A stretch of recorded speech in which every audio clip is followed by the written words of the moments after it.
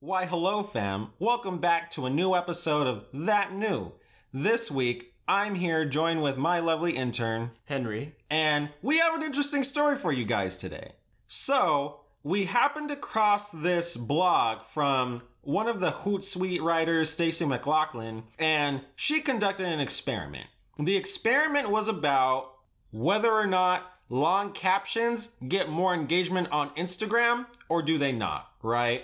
So let's think about this for a second. On Instagram, you can write up to 2,200 characters in your caption. That's characters, that's not words. Right. And basically, the name of the game is you got 2,200 characters to make the most interesting Instagram caption possible, right? So here's basically what she did. She first started with her hypothesis, which was Instagram posts with longer captions get more engagement. For her methodology, she posted 3 pairs of thematically themed shots to her personal Instagram account. Each pair of photos contains similar visual content, so she can compare engagement as fairly as possible. What she did is she posted 2 photos of cherry blossoms, 2 landscape shots, and 2 selfies. 1 photo in each pair got a short caption, and the other one got a long caption.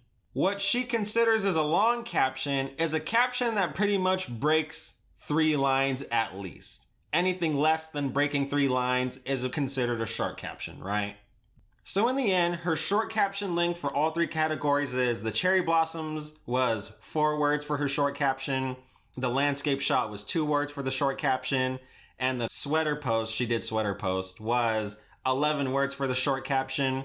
The long cherry blossom was 95 words. The long landscape was 115 words. The cool sweater one was 129 words. It's also important to note that per her data, she posted these around 4 p.m. Pacific time.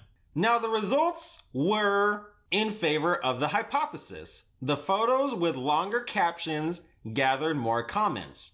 Additionally, the photo with the longer caption got more likes in 2 of 3 instances. She recounts that from her cherry blossom photos, she used her long caption to kind of clap back against those who were like against cherry blossom posts, and she got a lot of supportive comments about it. Her short caption received a decent number of likes, but it was like dead silent in the comments. You know what I mean? She really didn't get a lot of comment engagement out of it. For the landscape post, her longer caption was a bit of a personal reflection on the amount of walking she did during the pandemic. She received a handful of comments and it was really responsive, so she says. Meanwhile, she had another shot of like a beach, and I guess that one got a few likes and only a single comment. And she was like, don't really know how I feel about that. And then the sweaters post that she did, she took selfies in some sweaters. And, with the 2 caption lengths, people were really feeling her in these sweaters, and the longer caption did perform more, and the longer caption got her like 50 additional likes and 20 extra comments, which I think is really interesting. So she posted the data and the results and all the associative information on this blog, and we were talking about it, and we just thought it was interesting because this short experiment for her really showed that longer captions drive engagement, especially when it comes to the comments. And while it's not the perfect experiment, the biggest point was that these captions collected more likes and more comments than the short captions. So that really kind of frames this situation for us as marketers, right? So Henry, let's talk about our business. Right. I look at the data with you guys and all the interns together. So I think the best post we had was what? It was the post about your podcast episode, and you're telling everybody to tune in. And I believe there's another post that we discussed that we made that was about TikTok, I believe, right? Right. And the elevator day post. That one too, yeah. Yeah. The elevator day post, I think, was the highest static post. Static meaning like it's just an image and there's no animations or moving text or kinetic typography or anything. But that one was a carousel post. That one was your multi-slide post, right? Yeah, that was the one. And that one was pretty interesting. That one scored really high with everybody. And then you're right, the podcast one was also very popular because number 1, that one was shared. Number 2, that podcast was our previous episode about why old people struggle with technology. So I think what's really interesting is that in thinking about what this lady was talking about with our content, those were not long captions. However, we can definitely see that when you make content that is very relatable to everybody, like everybody works on elevator pitches, regardless of what industry they go into, regardless of whatever. It's a very important skill for people to master. Yeah, of course. Everybody has old people who struggle with technology. Everybody has old people who, or knows an old person who's like afraid of technology, who's very reluctant, who's very anxious and things like that. And I feel like that relatability worked very well for us. Definitely. And when it comes to the podcast announcement, you know, people are really into podcasts. You know, we had all this data from our previous episode about podcasts were in, they're here, they're a great way to engage with people. And that's why we have ours, right? Exactly, yeah. So Henry, let me ask you. Right. So what are some of the posts on your personal Instagram or your social media that does really well for you? What are some of your tops? As I scrolled down before we made this episode, I was looking at my Instagram and I saw that my most likes, so mind you, I have 800 followers, at least. Mm-hmm. And my most the likes count I have are on 2 posts. So my top 2 posts that were successful, I would say. Hit me with it. Is the one where I was graduating in high school with my friends, you know, we're all grouped up and everything. But the caption wasn't as like fancy or like not paragraph-esque like the lady that did this study, you know. And it got 110 likes, I would say. And my second best post is one where I was just posted at Big Bear. I went with my friends. And I had the same amount, 110 likes. But this was a carousel post where it's just me sitting on the ice, you know. But then as I scroll around, you see nice views, you see trees, you see a bunch of ice, you know. And it was just a simple like post that said, oh, I'm just straight cheesing, you know. Like I'm just smiling right there, you know. And enjoy the view. That's pretty much all I have so far. Interesting. Yeah, so you know, for me, a couple of my posts that did well is, you know, I graduated multiple times. Yeah. So I think the next time I graduate will probably be like, I want to say like the 5th time I've graduated. Dang. So that's a milestone right there. It's a milestone for sure. You know what I mean? Cap and gown budgets.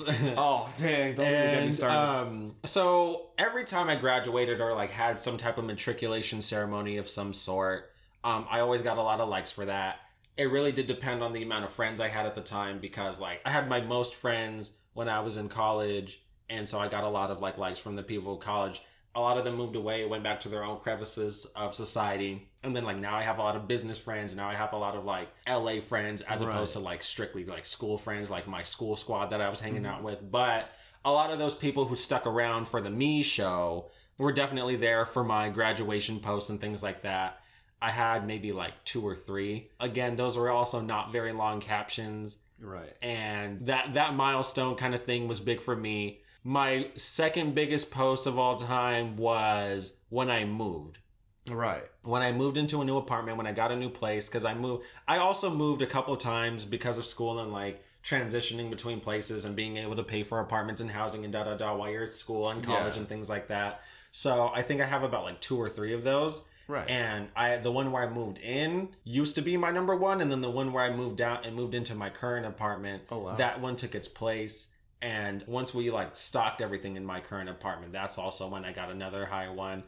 Another one that works well for me. So you don't know this, but Halloween is my favorite time of year because every single year for like the past 4 or 5 years, I buy the biggest inflatable suits I could find. Oh, you're that person, huh? I'm that type of person. Like, legitimately, I buy the biggest fucking suits I can find, and each year it has to be bigger than the last. Damn, going big or go home or what? Legitimately. So I have an inflatable unicorn suit. I have an inflatable bear suit. I have an inflatable giraffe suit. I had the left shark costume. I had the T-Rex costume. Like, legitimately, I have big-ass costumes every Halloween. And that's my thing. That's what I'm known for. That's what I do with my friends. So every Halloween, Everybody's like, what is he gonna do? What is he gonna buy? What's the theme? What's the vibe? What's the move for this year? It's gonna be really hard for me to top this year because last year I bought an inflatable giraffe suit. That shit was 8 feet tall, scrapes my goddamn ceilings. You know what I mean? And so I don't know if I could find another 8 foot tall suit, but you know that was it for sure. So if you want an 8-inch giraffe suit, hit me up. So those posts always do very well. And they do very well because those are anticipatory. You know what I mean? Yeah. People watch those. People look out for those. That's been the vibe consistently for the past few years. That's like my annual thing. Right. Everybody's watching for it. Everybody scopes for it. I guess because you expect it because it's a holiday. You know, Halloween is a holiday where like everybody dresses up and is creative. And clearly, we know that Chris is very creative with this Halloween costumes. You already know. And so, you know what I mean? And so that's one thing that I really try to get businesses to do. That's one thing I really try to talk to them about is about anticipatory content and the precedent you set with your following and your audience, because it is really important. Like when you have a vibe, when you have a mood, when people recognize you for a certain thing, people are going to be constantly watching for the next thing you put out. And see if it aligns with whatever you're talking about, whatever your vibe is, whatever your voice, whatever your image is wrapped around. That's what people are going to be expecting. That's what people are going to look out for, right? Now, my most consistent, highest rating posts in terms of engagement and likes and comments is my fur coats. I see. Because I post a lot of pictures of my fur coats and my suits. You know I spend a lot of money on my fur coats and my suits. Definitely. You know what I mean? Mm-hmm. I ball out on my fur coats and my suits. So if I'm posting a picture of me and I really wanted a lot of likes and attention and engagement and things like that, I would most consistently be posting in my fur coats or my suits. So quick question, Chris. Yes. So are most of your captions long or do you consider them short? To be honest, they're so short. Like I really have very little to say, to be honest. And you know, I'll tell you why. For me personally, one thing that really bothers me is the clout that's involved with long captions, because when I see long captions, I see a lot of them from couple photos, when family members pass away. Right. Some milestone stuff for sure, like graduations and certificates and, you know, people moving and things like that. Yeah. And like what really bothers me about long captions is I feel like people will go write this whole fucking essay for somebody that they're not talking to. Right. When they should be talking to. You know what I mean? Mm-hmm. Mother's Day, for example. I really get annoyed with Mother's Day posts personally because they'll have like this whole like book of a caption talking to their mother. All right. But their mom isn't on Instagram. Right. And I'm just like, if you have all this shit to say, then say this shit to her. You know what I mean? Yeah. Like, don't say this shit to me. I don't give a fuck how you feel about your mom. That's your mom. Like, you're going to feel how you feel about your mom. You know what I mean? Like, who was that for at that point? Like, are you doing it for the clout or are you doing it for your mother? Yeah, because I'm just like, she's not going to like it. She's not going to listen. She's not going to call you. Like, and you know what gets me is even when people live in the same homes as their parents and like they have these long ass captions, and I'm like, okay, but did you say that to her this morning? You passed a bitch in the kitchen. Didn't you say that shit to her? Exposed. You know what I mean? I'm like, where is that energy? Mm-hmm. Where is it? Mm-hmm. Where is that energy in person? And I just feel like the same thing, like couple photos. Like they'll be posting all of this like, oh, I love you, babe. You like changed my life. You're my A1 since day one. Oh, all of the romanticized like themes and whatever and whatnot and what have you. Jeez. And everybody likes those posts and comments like, oh, you guys are so cute. Oh, you're so in love. Oh, you're this. Oh, you're that. And I'm just like, I don't care. And like, this is between you and them, and that's it. Like, that's all I gotta say. Yeah, you know what I mean? And again, they just have this whole U.S. Constitution worth of like words and clauses and preambles to this person that they tag them in. Mm-hmm. They're gonna see it. You know what I mean? And I'm just kind of like, why? I'm just not personally into the whole, like, why do you gotta frame the whole thing for us? Like, I could understand if a business does it or, like, a specific, like, verified account. You know what I mean? Like, right. I get that because they have a big following, you know? And they're doing something with it. Like, when you're posting your engagement photos and things like that, like, for sure, it's an important moment in your life that you want to share and things like that. Caption. Nothing to do with me. Nothing at all to do with me. I'm not going to read it. You're not talking to me. It's not an opportunity for a conversation to happen. You know what I mean? You're just sharing your thoughts, and I get that. But for me, there's like nothing to do other than like the thing. And maybe depending on how cool with you, I'll comment and be like, wow, really like the ceremony, really like this moment. So happy for you guys, da da da da da.